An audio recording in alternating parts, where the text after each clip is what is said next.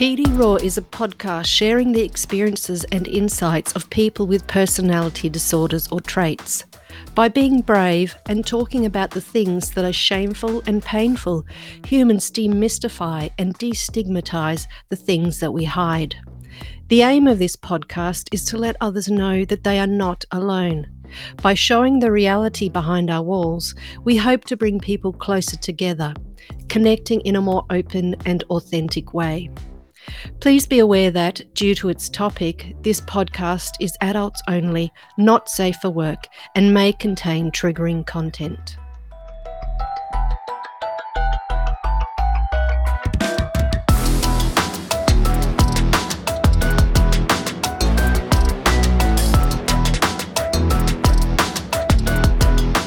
Welcome. Our loyal and captive audience is Few here with another episode of PD Raw, talking with, of course, one of my favorite guests, my girlfriend, BurningLila. BurningLila, the woman who I love enough to fight her father. How are you doing? I'm good, and I've yet to see this fight, so don't listen to him. Don't trust him. It's in the song, so now it's obligated? Isn't that how it works? No, you need to come over to the UK and challenge him to a duel. So that's... Challenge him to a duel. Yeah. Right, because pistols might help even out that 6 or 7 inches of height he has on me because your family's the last of the giants or something like that. He's also old, so you can, if you're up for beating an old person, which I definitely am. I was just about to say, I was kind of hesitating beforehand, and now you kind of sold it. So perfect. All right. Beat the old. Yeah, and so we're here for episode number 2 with you. We're probably going to do some more. I mean, as you said, heading to the UK soon and seeing you in person. Maybe the 3rd episode will be while I'm on the run from the constabulary for beating up old people. You never know. But yeah, we were going to pick up where we left off last time, which was, I believe the last thing that you said you were about to talk about was aggressive things that you've done that maybe didn't pan out super well or that you weren't thrilled about. And we're also going to go more deep into childhood things. Those are 2 kind of cliffhangers or promissory notes that I remember from last time. But also, it doesn't really fucking matter because we're the ones with the power. We're in control of this podcast. We can do whatever the fuck we like. What do you think we're going to start off this hour with? I was going over some of the stuff that I wrote about the childhood things, and I was just like, every time I looked at it, I was just like, no, this is wrong. This is wrong. This is blaming one of my parents over the other. This is black and white thinking. And then another version, I was just like, no, this is making a small child responsible for a load of things that they shouldn't have been responsible for. So I've got to caveat this with, I don't know what the fuck was going on, basically. Yeah, and that is fascinating to hear, almost terrifying to admit that you don't even have quite privileged authorship or ownership over your own story, that it's not completely accessible to you. We were talking about this a little bit before we got on the cast. I think it's super useful for both disordered people and ordered people, or quote unquote healthy or functional, who are listening to the cast. Maybe the dysfunctional people can identify with the fact that it is not super straightforward or easy to kind of just introspect and look at things and have an unbiased perspective. How difficult that is when even your own mind's eye kind of keeps spinning around looking at things from different directions. I think that's kind of a part of the core of insecurity, or maybe even the nameless narcissist saying that disordered people playing fast and loose with the truth. I mean, how can you weave a coherent narrative for another person when you can't even do it for yourself? And so hopefully the disordered people can identify with it, and the healthy or functional people maybe have a little bit more insight on why it's so difficult to deal with people who are coming from those spaces, or maybe have a little bit of empathy for how difficult it is for them themselves. Yeah, definitely. I definitely want to pick up on that insecurity part, because when I was thinking about this earlier, I was kind of thinking about how there was a point in my childhood where it was when I was quite young and before I kind of started to form a false self, I guess. And I have all of these memories of the negative stuff, crystal clear, word for word. I can remember when when teachers criticise me. I can remember when other kids criticised me. I can remember times when my parents didn't give the reactions that I probably deeply wanted at that time. It's just like, I have all of these memories of just being like a useless kid, but I don't remember word for word any of the good stuff. And I don't think it was all bad, because I still talk to my parents now and they're not monstrous people. But that's the kind of well of memories and thoughts about myself as a kid I've got to draw on. So when I try and kind of get over failure or criticism now, I don't have all these memories of, but like, generally you're okay, generally you've got skills at this, this is one setback. I don't have kicking in straight away that access to kind of all the successes. So it's quite strong negative memory bias, I'd say. Yeah, and I mean, that is a part of how people can end up in the void, or it's also just an easy trap to get stuck in, which is, I think there are a number of people who have made points about social media, or even just in some of like those whistleblower documents that came out with Meta recently and other deep dives of the complicity and other stuff. But there's an incentivization towards anger or negative feelings or social comparison and trying to draw envy out of people, because those are strong, sharp, easy emotions that aren't easily resolvable. They're not super complicated. You can be aggressive or feel kind of ill will towards somebody, and you don't understand complexity and depth and nuance of their inner life. To get to empathy, you have to be at a place of security where you feel like it is worthwhile or significant to be able to explore other people and what's going on inside of them. And that can lead you to the positive emotions of understanding the significance and importance of certain moments or memories or just people and connections in your life. And so when you fall, though, into the trap of privileging the negative emotions or not being able to balance them out with anything else, then it's sort of difficult to see, well, how do you get out of that place? Because then you start getting also used to being activated by those types of emotions. So then you start seeking out those types of experiences to help outweigh or counterbalance the weight or force of the things you feel inside from before. And then, of course, you have to keep doing it. And it's just a natural escalation. It just keeps on ratcheting itself up. It's one of those self-reinforcing mechanisms. And so, I mean, the question, and I guess the thing that I see that as leading to, is where people start to enjoy the negative emotions because that's what they remember the most from before. You need new ones to obliterate or outweigh the weight of the old ones. And then, of course, you need more to then outweigh those. And you start getting into a series of escalating acts of negative or aggressive actions towards others or yourself in order to compensate for the last thing. And then, of course, you learn to enjoy expressing those types of actions, to be egosyntonic or to find some sort of semblance of anything in the life that you're choosing to lead at this point. And that ends up being kind of nothing or void-like, because negative feelings or emotions or aggressive ones are inherently about kind of reducing things to nothing, or to be reacting against or moving away from things. And without ever having those counterbalancing moments of, well, what are you moving towards? What do you value? What do you love, feel safe with, trust?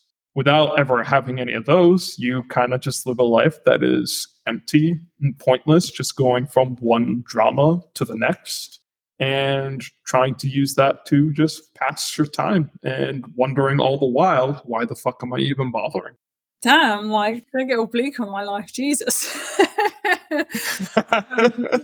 So, not just you I'm coming for. I'm thinking about, I guess, well, one of the things that I had in mind there is both you and a couple of other people where they've expressed, well, what's the point in living? 5-6 years, I can't imagine myself getting old. And it's one of those things where once I lose the youthful vigors, the charms, the body, the voice, or some of the perks, the energy, that the shallow, in other words, that allows you to live the life and keep on doing the things you're doing, you see no further point in life. It's like, why am I even still sticking around here? And the point is, once you lose out on kind of those external crutches that are kind of propping you up and keeping you going, your life doesn't actually still have anything to be sustaining, to keep you in it because it's what you want, or it's because it's what you love, or because you're embedded in a network or community. And so, yeah, it's bleak and it's difficult, but I feel like I would be remiss in not pointing out that this is one of the ways that you can end up in that pointlessness or that emptiness, which is a core feature of, say, borderline and narcissistic personality disorder in particular. So, yeah, it sucks ass. We're trying to lift people out of that as much as we can, or just try to figure out how do you address or work with it. But in order to be able to work with something, you kind of got to understand what's happening in the first place, right? Yeah, there's so much there. I mean, I had a lot of thoughts, and then you started talking about old people, and now my mind just went blank. And it's like, oh, not the old again. Don't remind me about that. But yeah, I think, again, going back to some of the childhood stuff, I guess because I wasn't really close with my extended family as well, I don't really have a good model of this is how to grow old well. This is what are the joys of old age. Yeah, I remember my granddad being completely terrified of him because he just exuded this dark fuck off energy, which I find familiar. I was really scared of him as a child, and he was quite an unhappy man, I think. Because and he was definitely very insecure as well, because he struggled with kind of literacy and things like that. And his wife was really intelligent. She spoke several languages, but she wasn't allowed to in the house, that kind of thing. And so she was really oppressed by this guy as well. So I wasn't planning on talking about that, but that thought just came out of this really scary old guy that I just don't want to become.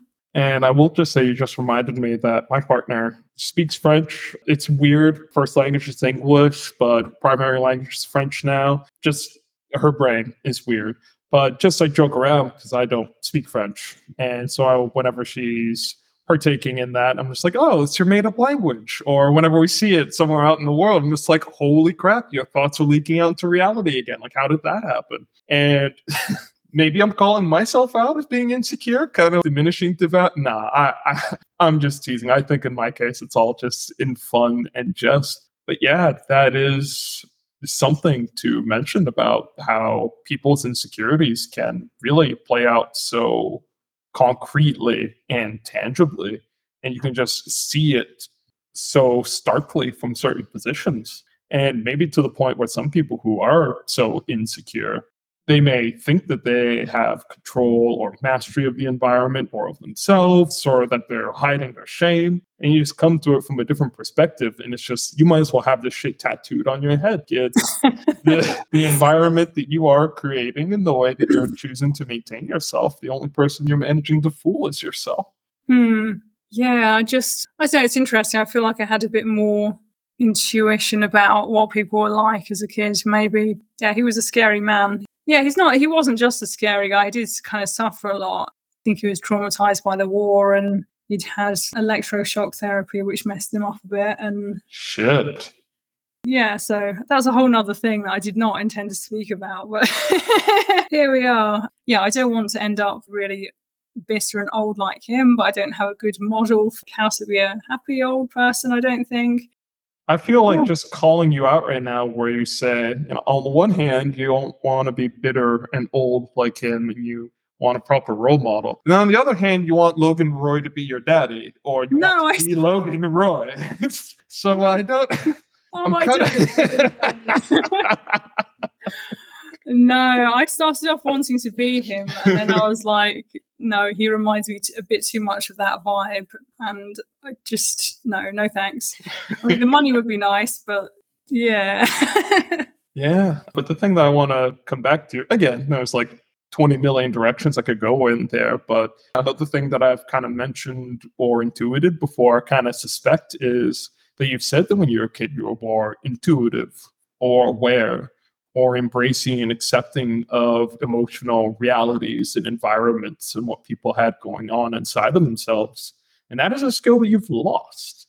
That's been more difficult. as you've gotten older and chosen certain ways of relating to the world. And April actually said the exact same thing. She described some of the ways that she thought of herself and how to try and broach conversations with people and talk about things that were emotionally important to her. And after being shown, or feeling at the very least, like she wouldn't be embraced or accepted for who she wanted to be and being kind of invalidated or traumatized in that way, then she gave up on that way of being enmeshed or tuned and intuitive in the environment and kind of hid her true self. And now that is something that is more difficult. Or there's the privileging of the externals and the kind of shallow, superficial ways of relating to people instead of those real deep ways of really seeing what's going on with somebody, relating at a heart level almost. And so, yeah, it just sounds like you're describing again to yourself that you were there, but then you lost it. And part of the point of trying to, I think, work with people is to bring them back to that point. It's not to teach them new things. It's not to, make them an adult. It's not to make them not narcissistic. It's to bring you back to a point where you had these skill sets before things started getting pruned. Because kids are very emotionally enmeshed and open and engaged. There's lots of ways in which they're incredibly intelligent. And we actually kind of handicap ourselves through the process of growing older by pruning certain connections or ways of seeing the world or of relating to people or ourselves as we start internalizing these messages and voices of what's allowed or what isn't. And so it's just sometimes funny that with people, especially disordered, you show up and it's like, what the fuck's the point of therapy? Like, why are we just talking about shit? I want to learn something new. And it's not about going forward sometimes as it is about going backwards.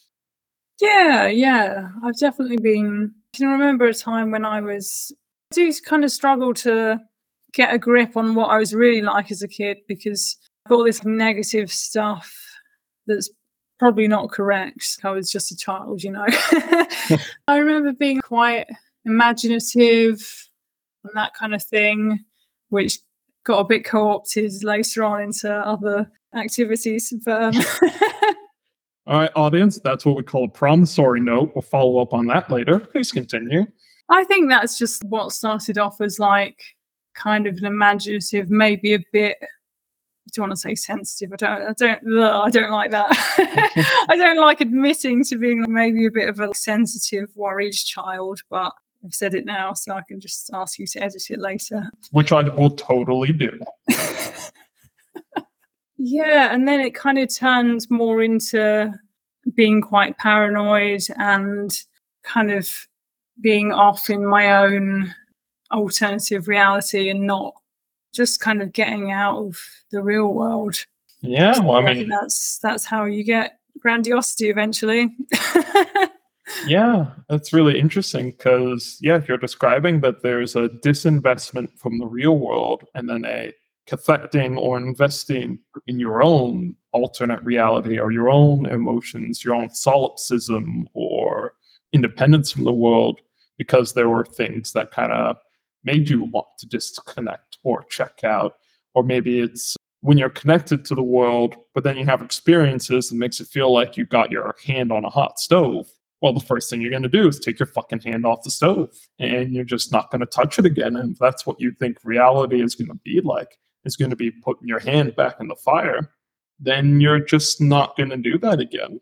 And part of trying to bring people back to reality is to maybe try to, I don't want to say correct that perspective, because again, I'm not even necessarily sure that you're wrong about some of your feelings or thoughts about your being a child, because it's confusing. There's so many angles, there's so many perspectives, there's so many people involved in the feelings that you had of reacting to your father, your grandfather, your mother.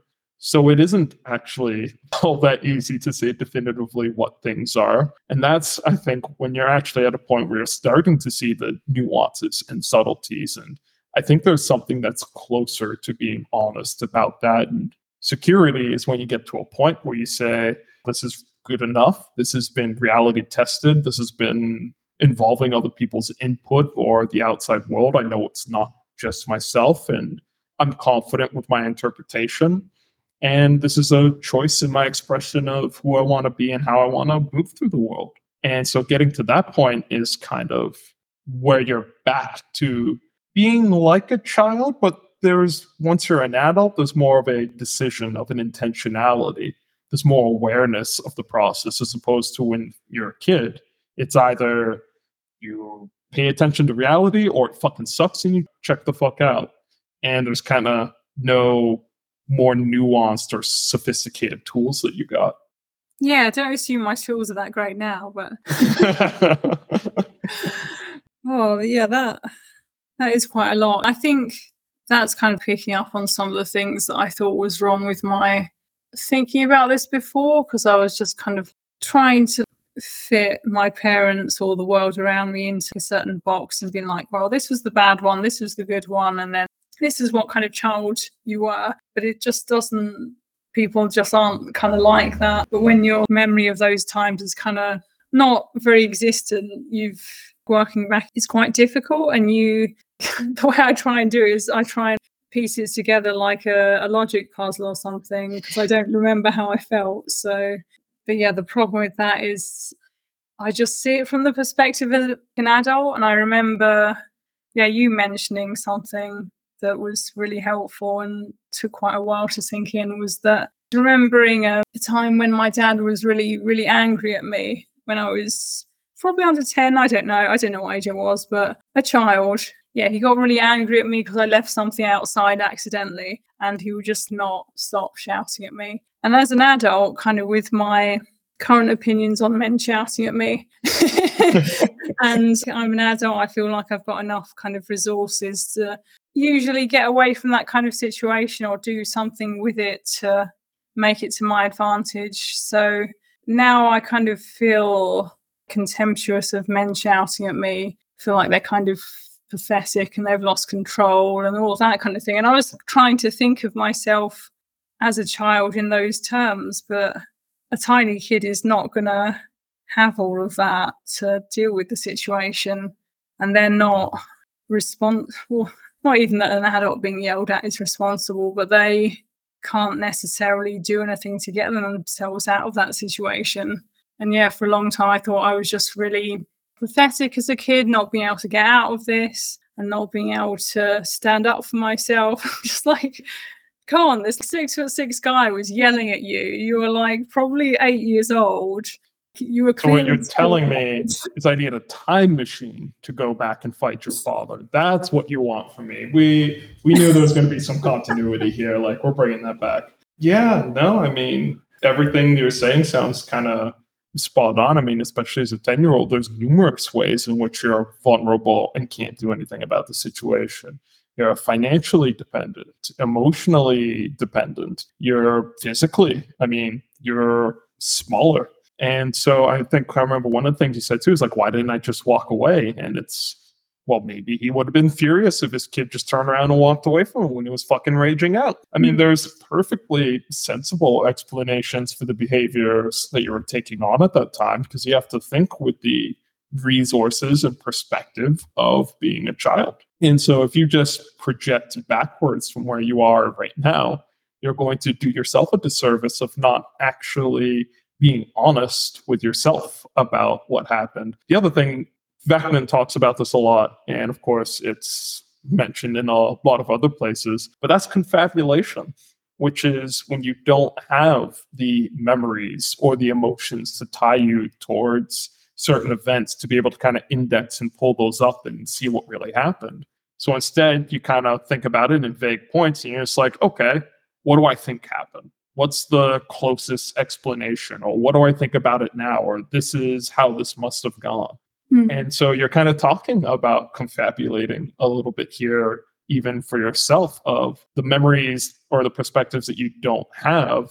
Well, then this is what it was, or this is why I didn't do this, or this is what occurred. And again, this is another one of those things about people asking, why do you do therapy? The fact that you've been able to bring those things up, get feedback, or talk about it with somebody else, and then you see their perspective, or you are forced to now think about it outside of your own mindset because somebody else is also bringing to you what they hear. And it's starting to change, even just for you, what you think of that memory or what occurred. And it's actually helping you to break out of just confabulating. You're still not quite remembering to some degree. Again, I'm kind of providing you some suggestions or just some kind of practical points about being a child and being vulnerable for an adult, particularly your own parent. And that's a little bit better than just kind of projecting or confabulating. But even that's still not the real thing of really saying, well, this is what I felt, this is what I saw, this is what I remember. But, you got to work with the tools that you got and being able to take on board other people's perspectives to help you see your own experiences with a fresh set of eyes. If that's something that brings you further than just kind of sitting there bashing over things in your own head, then why the fuck? I mean, so long as it's in a safe, trusting, secure environment. Let me just caveat that. Don't go do this with your neighbor or fucking randos on the street. Would not recommend. But with people who you trust and their opinion is worthwhile and meaningful to you. This is a part of the power of pro-sociality or vulnerability and humility with other people. Yeah, I know it's the worst thing you've ever tasted, but here we are. Yeah. I mean, I suppose it's all right, like as long as other people are helping me and not the other way around. But yeah, that's really interesting because it just makes you think of how, like, I thought I was quite good at putting myself in other people's shoes, but that phrase is so deceptive because it's still me. It's still how I would react if I was just in their position. I apply that to so much of my childhood stuff. How would I react if it was me now in that position? It's just like, no, other people aren't you. That's not that's not what people mean by putting yourself in other people's shoes. That's a crap phrase. It needs to go and burn. I mean, it's a step above just not considering other people at all. You just, kind of see other people as recording boxes that just kind of say things, and if it lines up with what you say, great. And if not, then you're a fucking idiot and you devalue and discard them. At least putting yourself in their shoes is kind of another step of, well, okay, there's like an inner working here and there's reasons. But yeah, I mean, the real kind of gold standard of knowing what somebody else has going on inside of them is the vulnerability and humility of just fucking asking. And if that experience or practice is not at the core of your thoughts of how other people think or see the world, then you're almost assuredly getting it wrong to some degree. I mean, even people who are more sophisticated or can make better guesses or have more psychological insight or maybe experience, a therapist or psychologist or something of the sort. There's study, there's book learning, but then there's also just you have practice of being at that point of asking people things and being dependent, being vulnerable, having to work through what they say and integrate it if it's something that is different from your experience or something that isn't immediately comprehensible. And so the only way you can kind of get better at really, quote unquote, putting yourself into other people's shoes is if you build up that repertoire of actually having people tell you what it is like to be in their shoes. And from there, you can maybe start making more educated guesses of building up this reservoir of people sharing with you their experiences and perspectives and what it feels like to be them. Or you can also seek this out in other ways through reading books or through watching shows or things where people articulate from their perspective what it feels like. And then you incorporate that. But yes, narcissism starts with you and it ends with you. That's the thing to be avoided, isn't it? I mean, you've got to argue me a bit more on that point, but maybe that's one point you come over. Yeah. What was I going to say? Yeah, I kind of, one, I wish it was more normal to ask people, but then I also have the problem of emotional amnesia where when I'm in a happy state, I kind of forget what it's like to be like sad or feeling like shit, and then when I'm feeling awful, like I just forget happiness entirely, or like I'll have a compassionate 5 minutes and then I'll forget what it's like to want to do that kind of stuff. And so it's not just kind of learning about what it's like to have other people's experiences, I guess. It's also kind of like even connecting to other emotions that I've had. It's really like a difficult thing. So I feel like if someone were to tell me, I'd be like, yeah, I vaguely remember what, I don't know, happiness is what people do when they're happy. Like, this is so theoretical. I have a fucking theory of happiness in my head. I forget what it's like. It's wild and really weird to explain to people. Well, sign up for Professor Lila's course on her theory of happiness, coming soon to a country near you. Yeah, so I mean, of course, the things that I was just mentioning, you're right to kind of chirp me for that, is downstream of you being able to have access to even your own feelings, or your own interiority, or things kind of over a longer period of time. But it's interesting that you, again, going back to the difficulty in accessing your childhood emotions or the experiences there, confabulating instead of, well, this is what it was like or why I didn't do this. And then talking now about the emotional amnesia of even just at the moment, forgetting things in alternation, or being unable to keep other people's experiences in mind, or not being able to think about certain things depending on what mood you're in. I mean, to some degree, I think that's fucking natural. Everybody, to some degree, is like, they're in a... April said this about one of her therapists, that our lives go through waves, and one wave comes and hits you of emotions, and that's kind of what it is for that time, and you wait for it to pass, and another one comes in. But hopefully people who are a bit more healthy or grounded or integrated, there is some stability. There's a foundation, there's a footing. Those waves don't just completely sweep you out or drag you under. And for disordered people, part of the problem, I think, is that you are completely at the mercy. There is no bottom. You're not kind of standing in the shallows. You feel like you're in the middle of the ocean, and you are completely at the mercy of the tides and wherever they take you. And there is no conception of this wave and then the next, and still this continuity or steadiness through them. It's just kind of chaos all the time, a constant churn. And that's a real difficult, almost intolerable condition to be in. Just describing it feels aching and painful.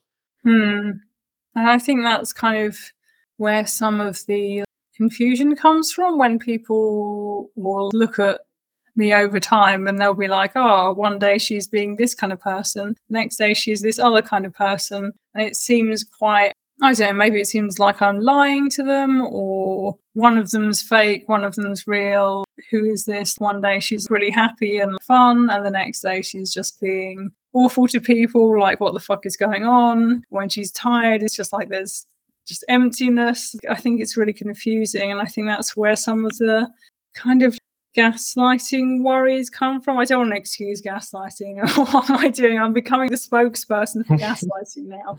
Yeah, I think that's kind of what part of what's going on the inside when people see that on the outside.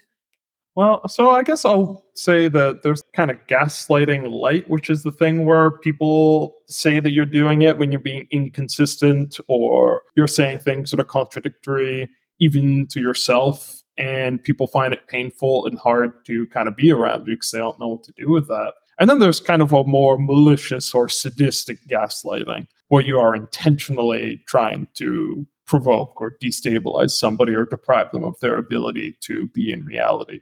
So again, I think that it's not necessarily just the actions that people take, it's where is it coming from. This is another point where I've said where you can be narcissistic without being sadistic. And things like gaslighting, they sort of look like, yeah, you're contradicting yourself. You're not in reality. You're saying things to people, and it's like you're clearly lying about things that we all know. We literally just saw this, like this is what happened, or you were there. But it's not gaslighting in terms of them trying to, say, make a power play or trying to hurt you. It's they gaslight themselves. They confabulate, as we were just saying earlier. And that is something where, with a bit more awareness, it's still kind of difficult to deal with. But there's a measure of acceptance you can come to with that, of knowing that this person doesn't mean you harm or ill will. Then there's gaslighting, where people are intentionally trying to control you or trying to deprive you of access to reality, to make you dependent on them, or to hurt you, to sabotage you. And that is something that comes with more of that sadistic component, or that's a particular way of trying to express it, of the enjoyment at harming and aggressing against other people to buttress your own false ego for material gain. I mean, it's just, as I've said many times before, I think it's just eminently practical. It is a way that you can try to get your needs met, or for you to profit at other people's expense when you don't have trust in securing your needs with cooperation from your environment.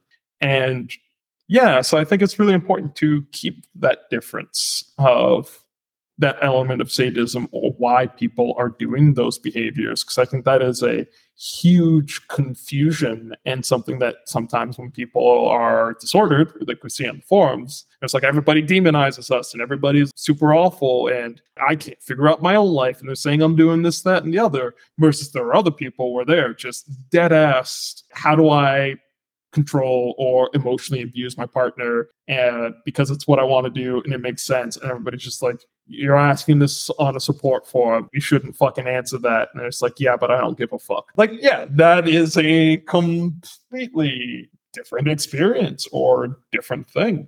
And having those in mind and trying to figure out where the person in front of you is coming from will allow you to kind of navigate more what you can do with this person, or if they can have a continued presence in your life or not. Okay, so I took that as we're both now apologists for gaslighting, so thank you for explaining me. We are both sponsors of big oil, big gaslighting, and taking those bucks. Oh, dear God. All right, I'm done with that bit. But yeah, I mean, I don't know so much as an apologist as much as just, let's not be screaming at each other over confusions and ambiguity in terms when there's no fucking need for it. Yeah. Look at us little fucking philosophers that we are. And after the episode with the Rise that we just did, I would be so remiss in not chirping you for having gone through the misery that is academic philosophy. And the fact that us disordered people seem to gravitate towards it for some reason. I mean, there's just something about sitting in a room alone and just thinking that your thoughts can get their tendrils out there, grip onto reality, and you've got the answer. There's just something like too appealing about that. And I'm going to talk about gaslighting again because I don't want to think about that. How like narcissistic I was in the past. Okay. Oh, yeah. I think that was a really good distinction. But I'm kind of thinking back to some of what maybe happened when I was a kid. I don't think there was... I can think of a few instances where it wasn't... I don't think it was sadistic kind of gaslighting, but I don't think it was quite as unaware as just like, hey, I'm a different person every day. I think some of it was, here's something that maybe they find too uncomfortable and that they want the situation to just go away. I remember when I was a teenager, I was self-harming, and I kind of got a bit called out on it, but I gave the world's worst lie and it just got accepted. Like, oh yeah, that's fine. This kid can deal with their own problems. And I was just kind of left to sort it out myself when maybe I should have had some help or something, even though at that time I would have jumped out of a window rather than get any help. But yeah, just the kind of uncomfortable, we need to not look at this bad situation, or kind of a few instances where I think maybe my mum wanted to admire me more than you should admire a kid, and anything bad was just kind of noped out, or they can deal with it as if they were an adult, when yeah, I just needed help on a lot of it, to be honest, and guidance. But I didn't really... Yeah, you can't really give guidance to someone if you're just admiring them. Oh, there's a number of things there.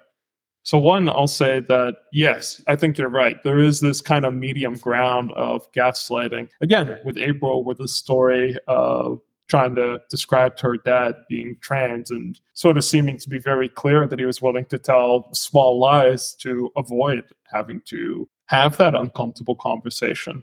And it also makes me think about Jacob and I talking about self-harming and our mothers either laughing or just not caring, because that's an easier thing to do than to try to grasp emotionally the depth of what is occurring and to think about your complicity in the fact that this is your child who is struggling and your own incapacity to even manage yourself, let alone be able to help them through this. So again, trying to humanize our parents, like you maybe wanted a better reaction, but if they've been a part of what's brought you there, or even if they haven't been a part of what's brought you there, but they struggle on their own accord, the fuck are they going to do about it? Like, how are they going to throw you a life preserver when they're sinking themselves?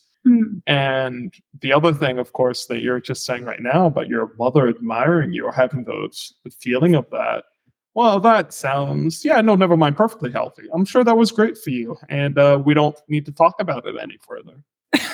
No, not at all. Let's just fucking bury that. I just remember, I split when I was a kid into when I was like a useless small child, and then when I slowly got practice attributes that other people liked, I found out kind of things that my mum would give me praise for or attention for, and it turned into being really perfectionistic about just everything at school. And then eventually that kind of paid off in a way that she was like, oh my God, she's doing really well. She's clearly a responsible adult and can be independent in that way. I don't know. I don't think that's very clear, but I felt like, yes, I eventually got the attention that I wanted, and I got kind of a childhood, teenagerhood that some of my friends were jealous of because I didn't really have any boundaries, which was another thing.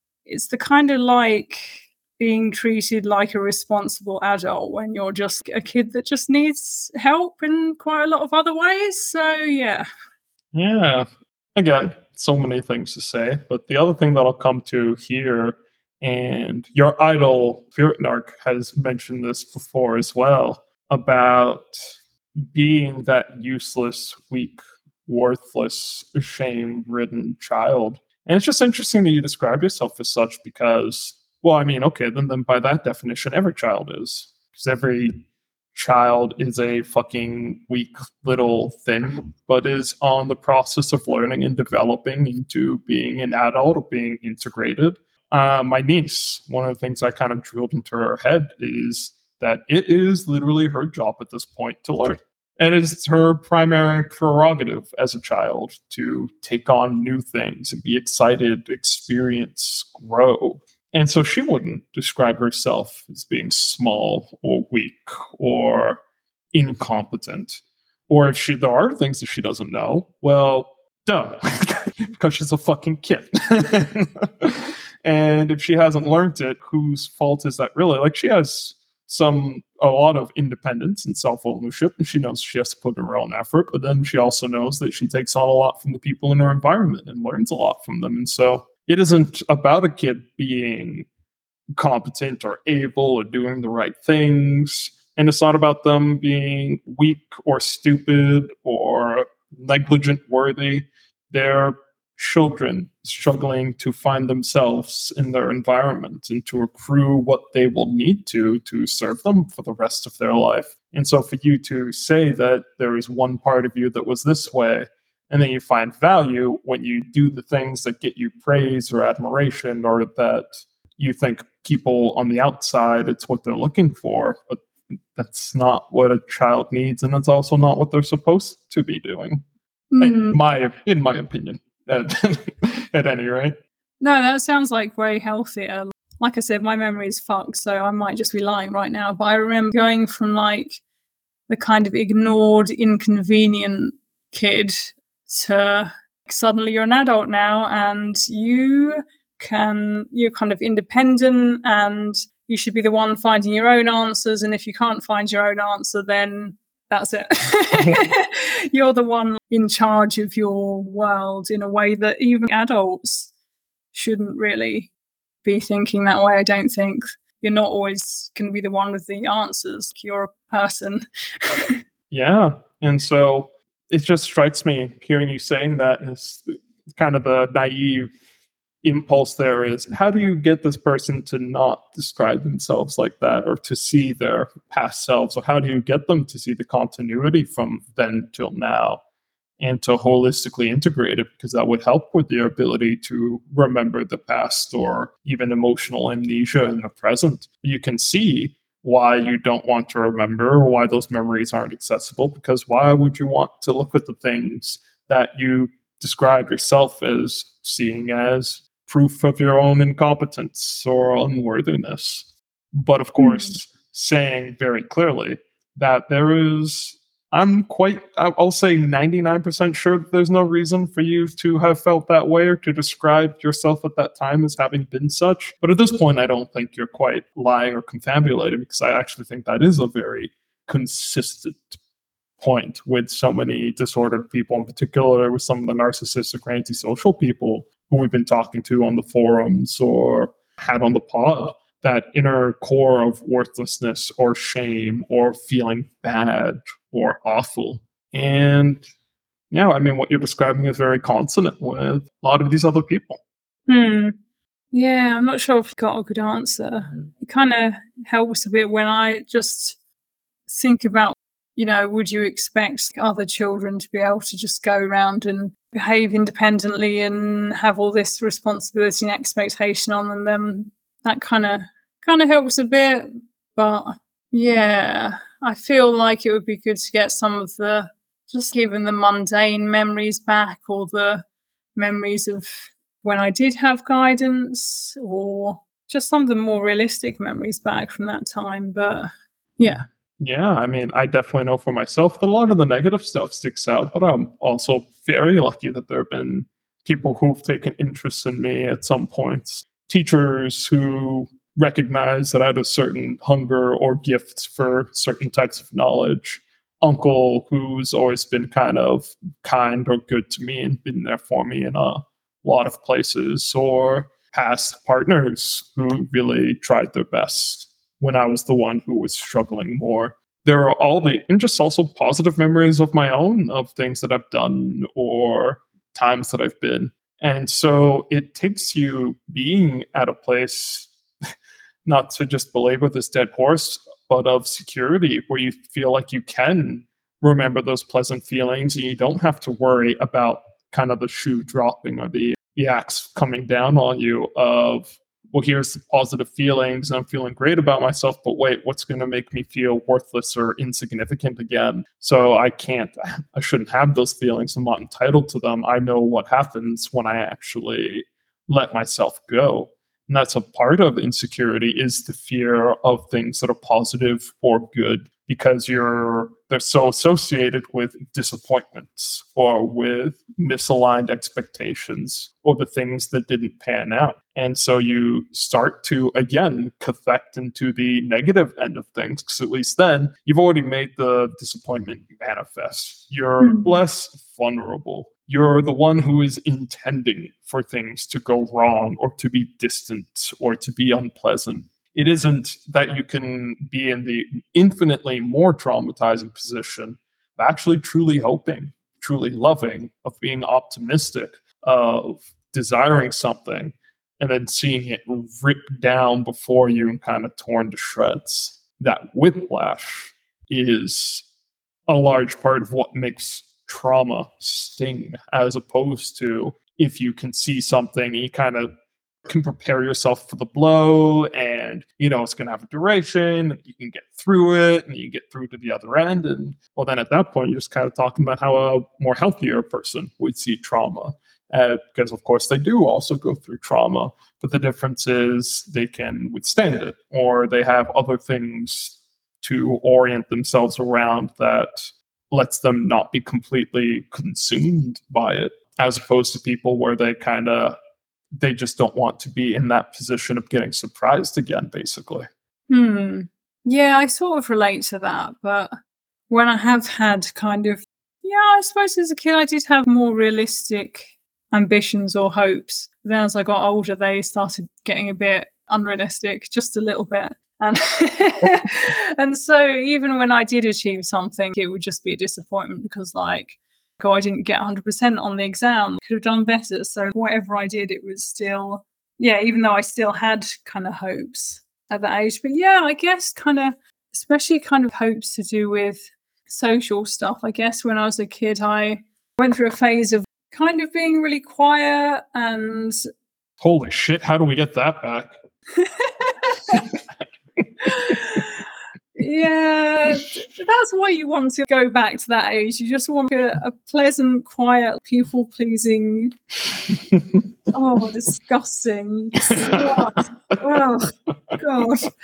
Okay, I've lost my train of thought now because I'm back to thinking about when I was a kid who I just wanted to be accepted and I wanted to work out how to get other people to like me. And yeah, it just led to some pretty big letdowns and disappointments. So that kind of rings true about what you said about not getting your hopes up for something like that. Yeah, well, I mean, again, it's kind of the taller you are, the harder you fall. And so, there's a line in an Atmosphere song: the taller they are, the harder they fall. It's why some of us crawl. And that's the whole point of the fear of standing up again, because then there's more distance, that it hurts more. And sometimes it can be better to just stay low and to not try to get out of that position. And that's a decision that some people make. And I'm sure for some people, maybe it's the correct decision. People have such differences of pasts and environments and traumas that I think I can say somewhat securely that I think that maybe for a minority of people, that position of staying beneath or to never try to aspire again or to get your hopes up is maybe a practical and efficient life solution or adaptation or way to think about how to structure the rest of the life going forward. But it is still somewhat quite tragic that really people are kind of flourishing the most when they are doing what they want, when they are with the people that they love, when they feel okay with what they're doing and the pursuits that they're engaged in. And when you have people who are too fearful to ever try to step into that space again because they're afraid of the pain that might come, or even another way of being afraid of the pain is to seek out the pain so that you can at least get it over with, or that you're the one who is in control of it. It's the same thing. The problem is the whiplash. The problem is the fear of the distance of falling. Anything that keeps that gap small, whether that's staying low or never trying in the first place, or just all these other ways are trying to keep small that distance of potential disappointment or being let down or being hurt again. That makes you think of when I'm being like a trash person, and I shouldn't call it that. That's a bit like... That is a patented phrase. Anybody who's listening, y'all owe her fucking royalties. You describe yourself as a trash person. Yeah, I shouldn't be thinking about myself like that. But yeah, I go through phases of just being like, yeah, I'm just going to give up on trying to get any admiration. I'm just going to disgust people instead, and just at least I'm in control of it. At least then I'm the agent. They're not putting me in the disgusting place. I'm doing it for myself. And it's kind of a relief of I don't have to care about any of these people because I'm just doing it for myself already. And it's a relief from just trying all the time. It's just, yeah, it's quite relaxing to be like, be a trash person. But yeah, maybe other people have other ways of relaxing. I don't know. You know, this reminds me of somebody else who I was talking to about, but when you have all that pressure on it, and then sometimes there's a desire for the, what is the word? The reveries, the orgiastic, the betraying of the things that are putting such strict rules on you. And so one of the examples that I gave is playing MOBA games. Particularly, I spent a lot of time playing League of Legends. Pretty sure you still get this in Dota as well. But when you're playing well, you are operating on timers around your teammates. You're thinking of objectives. You're playing mechanically while you're thinking into the future. You're constraining your resources. Each button click should be done intentionally and effortfully and as a part of the ends that you're trying to affect. And in the game, then, you also see people where they get those moments where they can throw those shackles off, where there's a moment where it doesn't quite matter so much, or where they can showboat on people and people can act out, people fucking take it. So you can see this as people BMing when they teabag opponents in games, or when they kind of like run circles around you before they kill you, or like when the game is about to end. People will dive their opponent's fountain. They'll waste all their resources. They'll just spam buttons and just do stupid things. At the point when it doesn't matter anymore, you can get away with it. And it shows the desire for that release from the constraints that you're putting on yourself to always be constantly thinking of to achieve the outcome, which is to win the game. And you're actually kind of making me almost think now of a description of trolling, which is also fucking rampant in some of these games, which is why I don't fucking play them anymore. And you can see it as people being like, well, I'm going to fucking lose anyways. I don't want to traumatize myself or to feel inferior or worthless by saying that I put in all my effort into this game and I still lost. So fuck it. I'm just going to lock in, teleport, revive Karthus, run it down mid, and go like 0-32 and get reported after the game. Shout out to all y'all game players. So, well, I mean, fucking revive like OG League players. One time for y'all niggas that know. And it's just, this happens in a lot of kind of forums where it's you might think that you're the one who's in control. You might think you're the one who's powerful. You're the one who gets to dictate the outcome of this interaction of these 10 people and the outcome of this game purely based on your own terms. If you decide you want to throw the fucking game and you want your team to lose and you want this to be a miserable experience, you can fucking do that and you're probably going to succeed. And you might think that that's powerful. You might think that that's strong.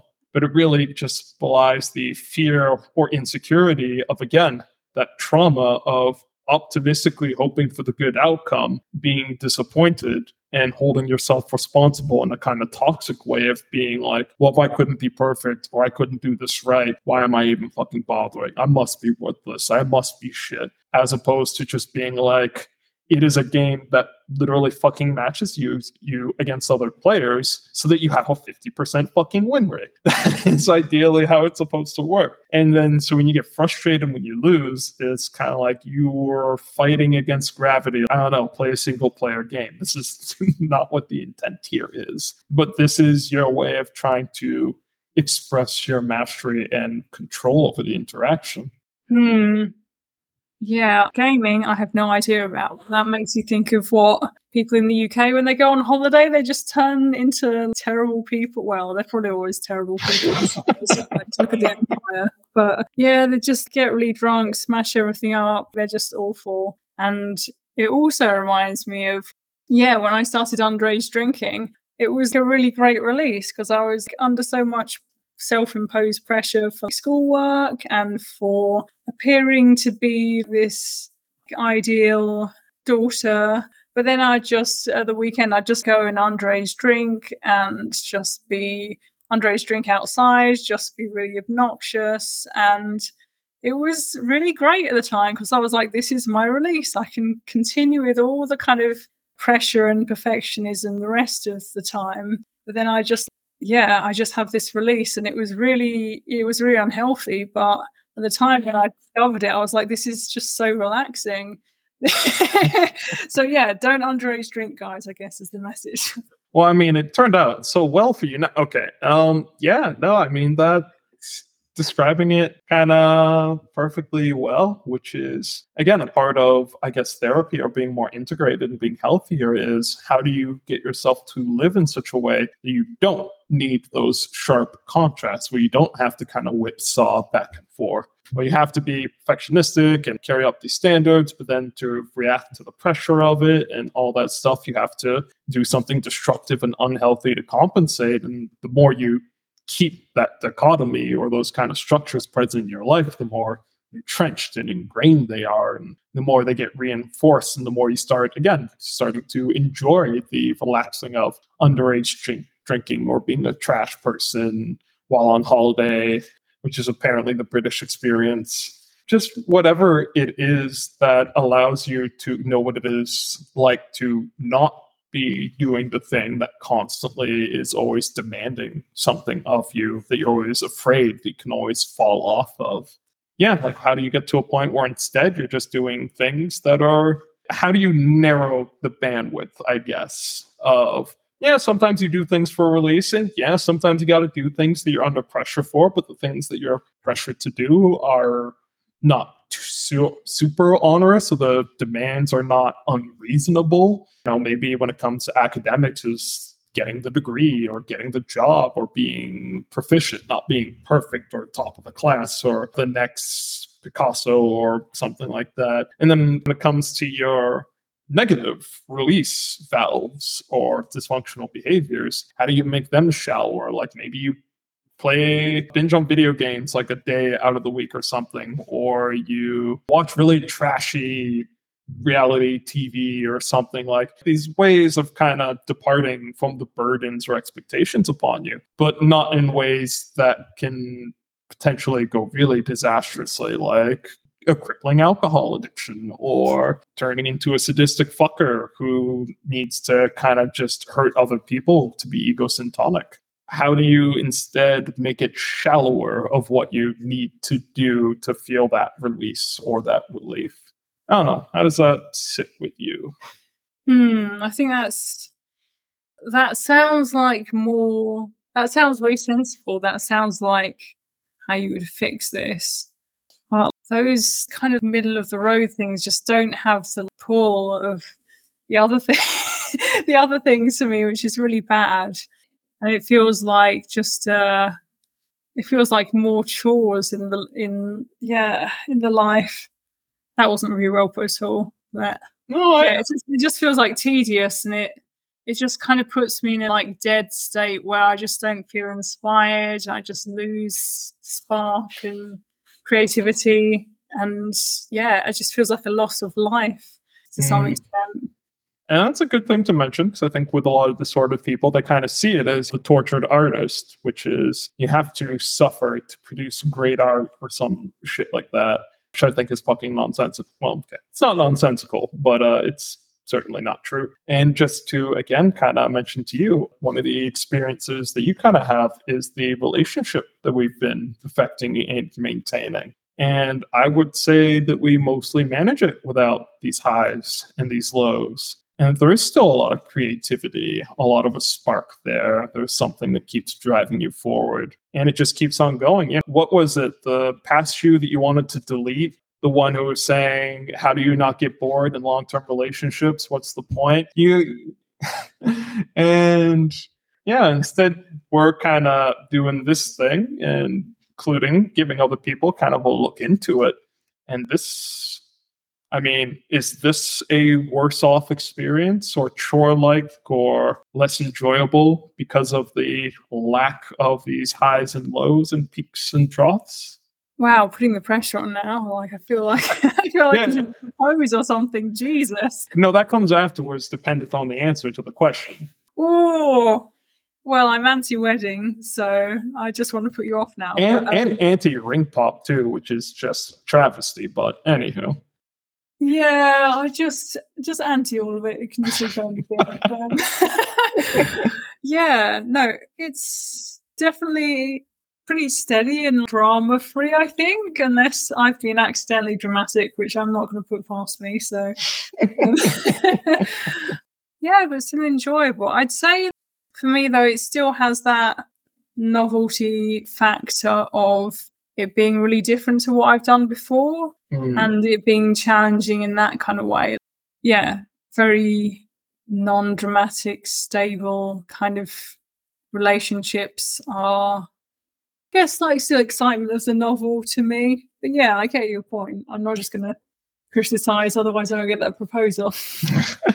I think the thing, though, is that there is a different way to inject incitement or spark and enthusiasm. And one of the things I think I've tried to draw your attention to, and also people on the sub, is what are the things you can only see from the vantage point of having that kind of deep, secure connection with somebody? What are the kinds of things you can do that you can't do when things are more fractious and up and down? And this also goes to the more general point of, just for people with their lives, there can be these things that you love, that you care for, that you crave, that you desperately long to bring into the world, but can only be done with this consistent input of effort and stability. Thinking of projects, of desires, of thoughts that will take years, maybe even decades to effect. You can think of cathedrals or things like that in the medieval ages, even sometimes spanning the lifetimes of the people who commissioned them. And those can still be exciting and skillful and come with their own natural ups and downs. It's just a part of the rhythm and the wave of life. You don't need to necessarily try to inject incitement into it. It kind of comes part and parcel of expectations and disappointments, and also triumphs and successes. And so the point there then is not that this is the boring option, nor this is something that doing the same thing over and over again, like you said, to do something that is challenging, that isn't like what you know, there you're constantly going to deeper places, or where you're building up to something that could only be done with a consistent maintenance of effort. Well, that can keep your interest, that can keep your excitement. It's not like, I think when people get bored of the common and steady, it's again, like you say, at some point it becomes not challenging. It's, well, I've consumed it, I have it, I possess it, it's over, I know how this goes, we're now in routine, we're just doing the same thing over and over, we're spinning out the wheels, or I'm spinning out the wheels. And that experience can happen and make things less enjoyable. But that isn't a feature of how long the experience is, or how stable, how steady it is. It's kind of how you think about it, or the interaction with you and the other person. You can still have excitement and adventure, but without having toxicity or all this other bullshit. Non-toxic excitement. I don't know. Who the You're fuck would selling have this thought? very well. But then your cathedrals are pretty grandiose. Like, look at them, big dick buildings. Yeah. All right. Well, I'll go back to the drawing board on that one. In take two, it'll be much better, I promise. But I mean, yeah. Like, we've got to set our sights on something like stable and depressing, like a small hovel with like no toilet pumps. But I think though that there is still a way in which you can have a healthy grandiosity of these large scale things that you want to affect, but that are reality based, that can actually be brought to fruition. Again, you can think of a book that somebody wants to write, or a mastery or a skill that they want to gain, or just interpersonal goals in a society. There are these things that, from the perspective of kind of looking at a blank page or looking at a plot of land that has nothing done with it, it is grandiose to just look at that space and say, you know what the fuck I can do with this? I'm going to drop this great philosophy manifesto. It's going to be great. It's going to change the world. Okay, well, maybe not that, but it is inherently grandiose to look at those spaces of nothing and to see something that can be done with it. And you can act on that grandiosity, though, and it can be good for yourself and for others.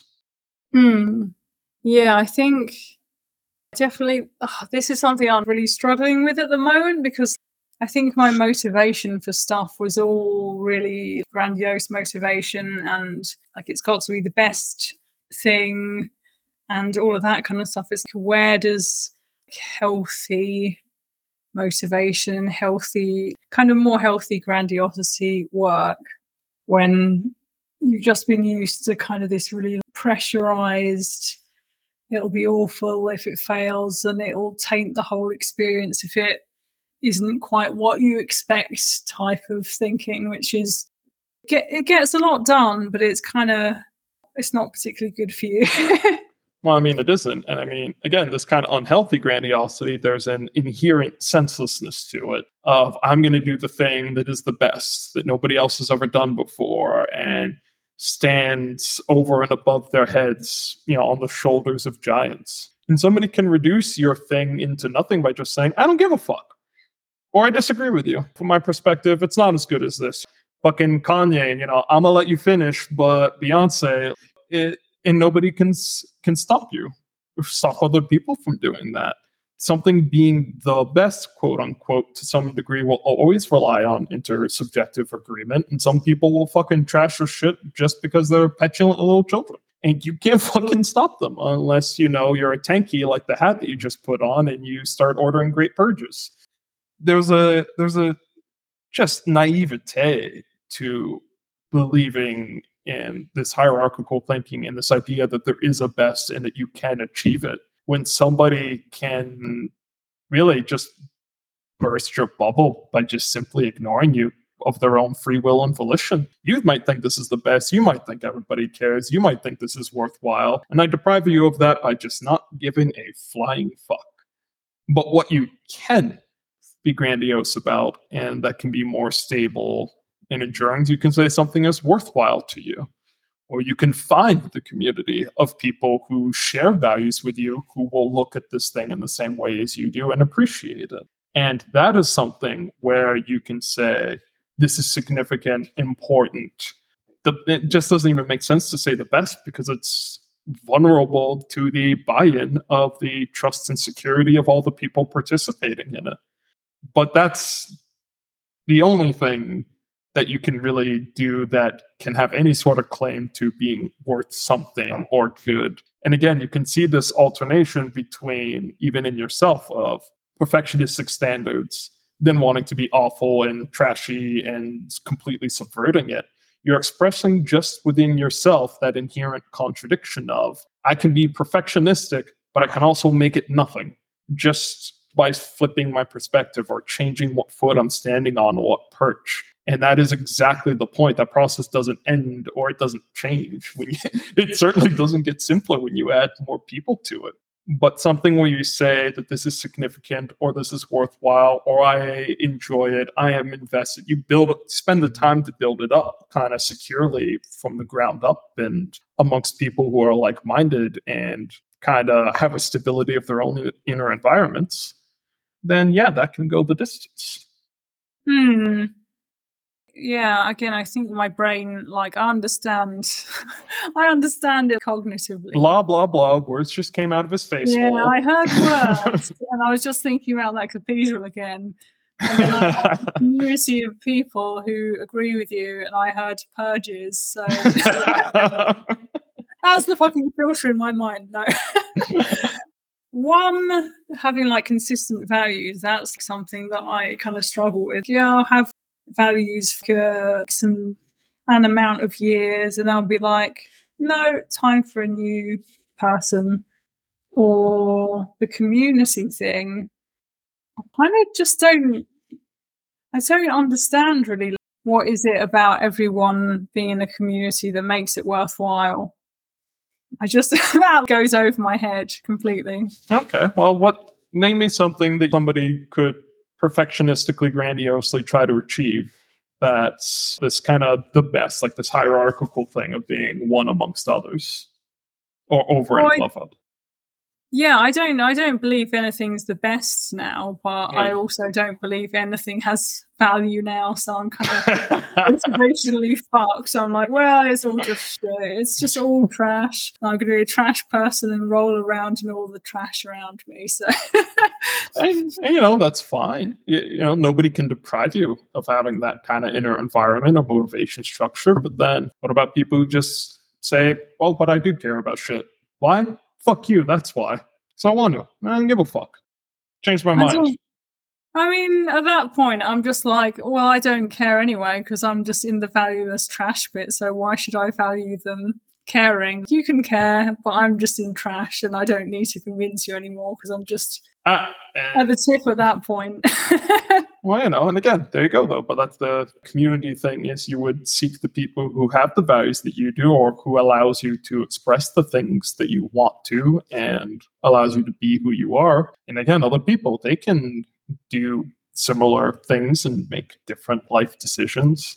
And so the thing about a community is, I mean, there's no way for you to define anything that is the best or anything that's comparison based involves other people, which involves their buy-in and their perspective, which means there needs to be some common basis of which we're talking about values and comparisons. And wow, we're in a community of people who have similar enough values for these rankings to even make sense, for these comparisons to be worth the air spent to articulate them. If you're just completely in the void, if you're outside of a community, if you don't have any space or connections to other people where you have some sort of agreement or basis to say, here are good things or bad things or preferences or dislikes, then there is no potential for grandiosity or perfection. You're just somebody doing your own fucking shit that doesn't mean anything to anybody else unless they decide it does, or it's kind of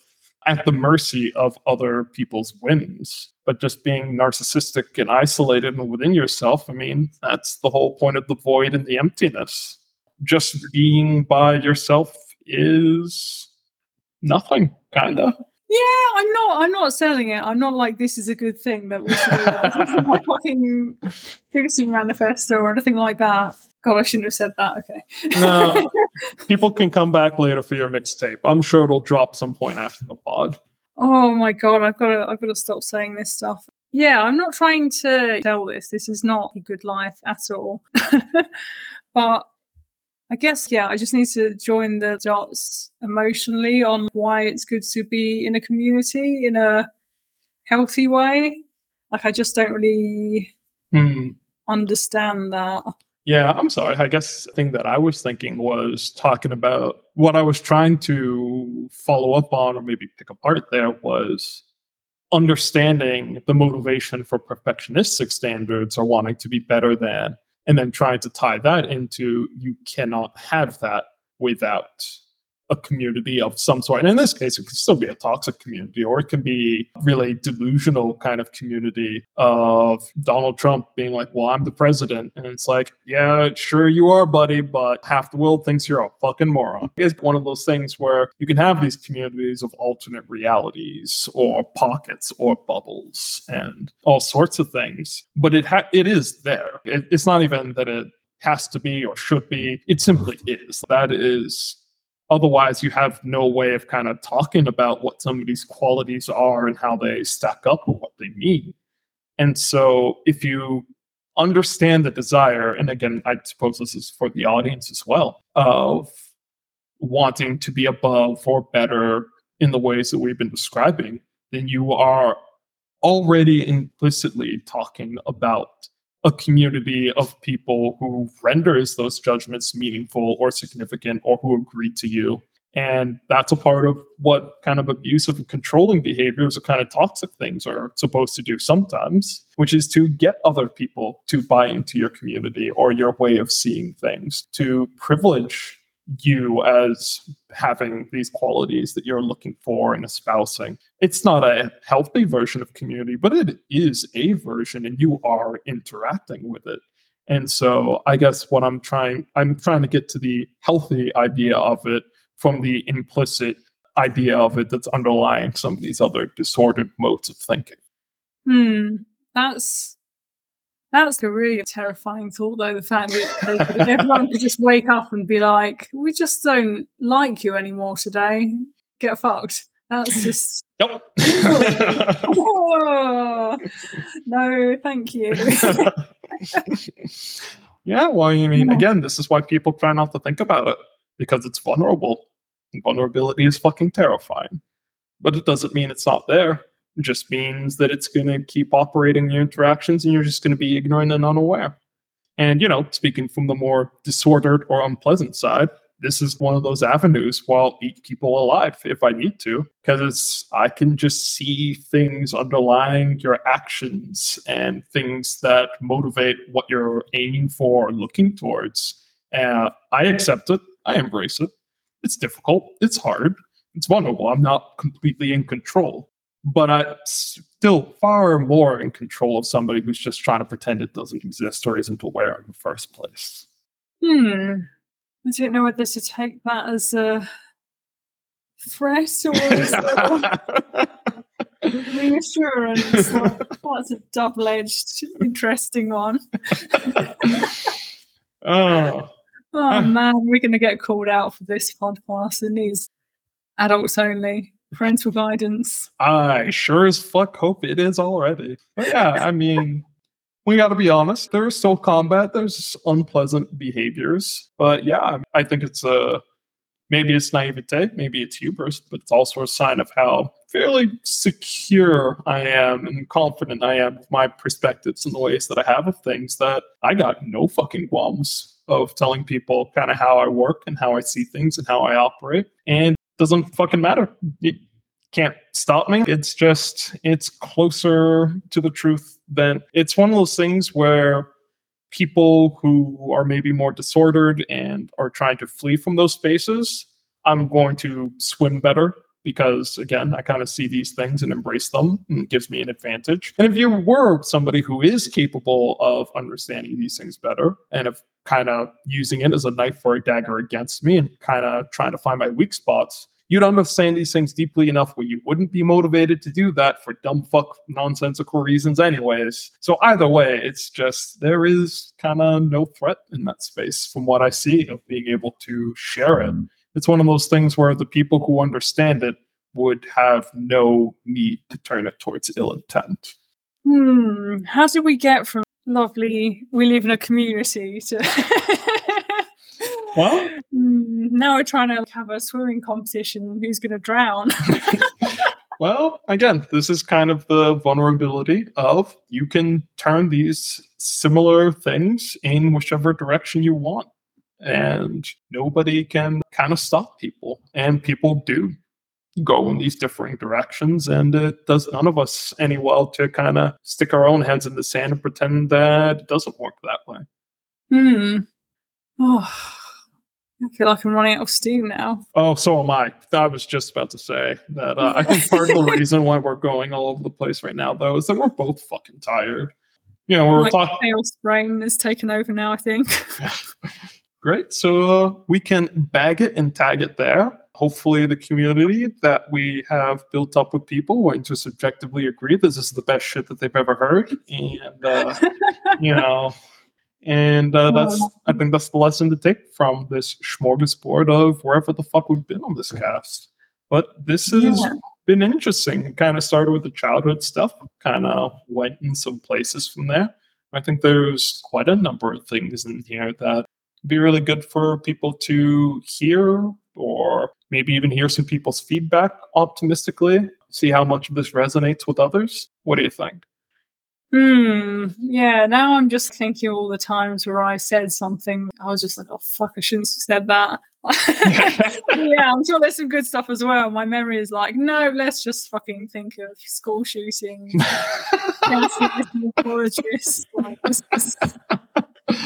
Yeah. I'm sure there was some good stuff somewhere that was probably not said by me. People truly contain multitudes, but yeah, so we'll call it there, and I guess we'll see where we go next time, seeing as we're still sort of nominally trying to get through your introduction before we kind of move on to theme topics or unstructured rants. Maybe this was an unstructured rant. Maybe we're just ahead of schedule. Yeah. Ahead of the 5-year plan that I'm sure you have for our viewers and audience. But yeah, so thank you to everybody for coming on by. Thanks, BurningLila, for sharing some of these things with us. And hopefully we kind of work on some of the thoughts and experiences that we both kind of put out here. Yeah, nice. All right, fucking sick. We're out. See you later, audience. Thanks for coming by. For the audience, yet again, she did indeed wave her hand goodbye, as I'm sure is going to be her wont. We started this, and now it's going to be a meme. So, in her own way of being a trash person, but also still being a part of the pod and loving and caring of you all, this is how she is signing off, and we embrace it. Thanks, everyone.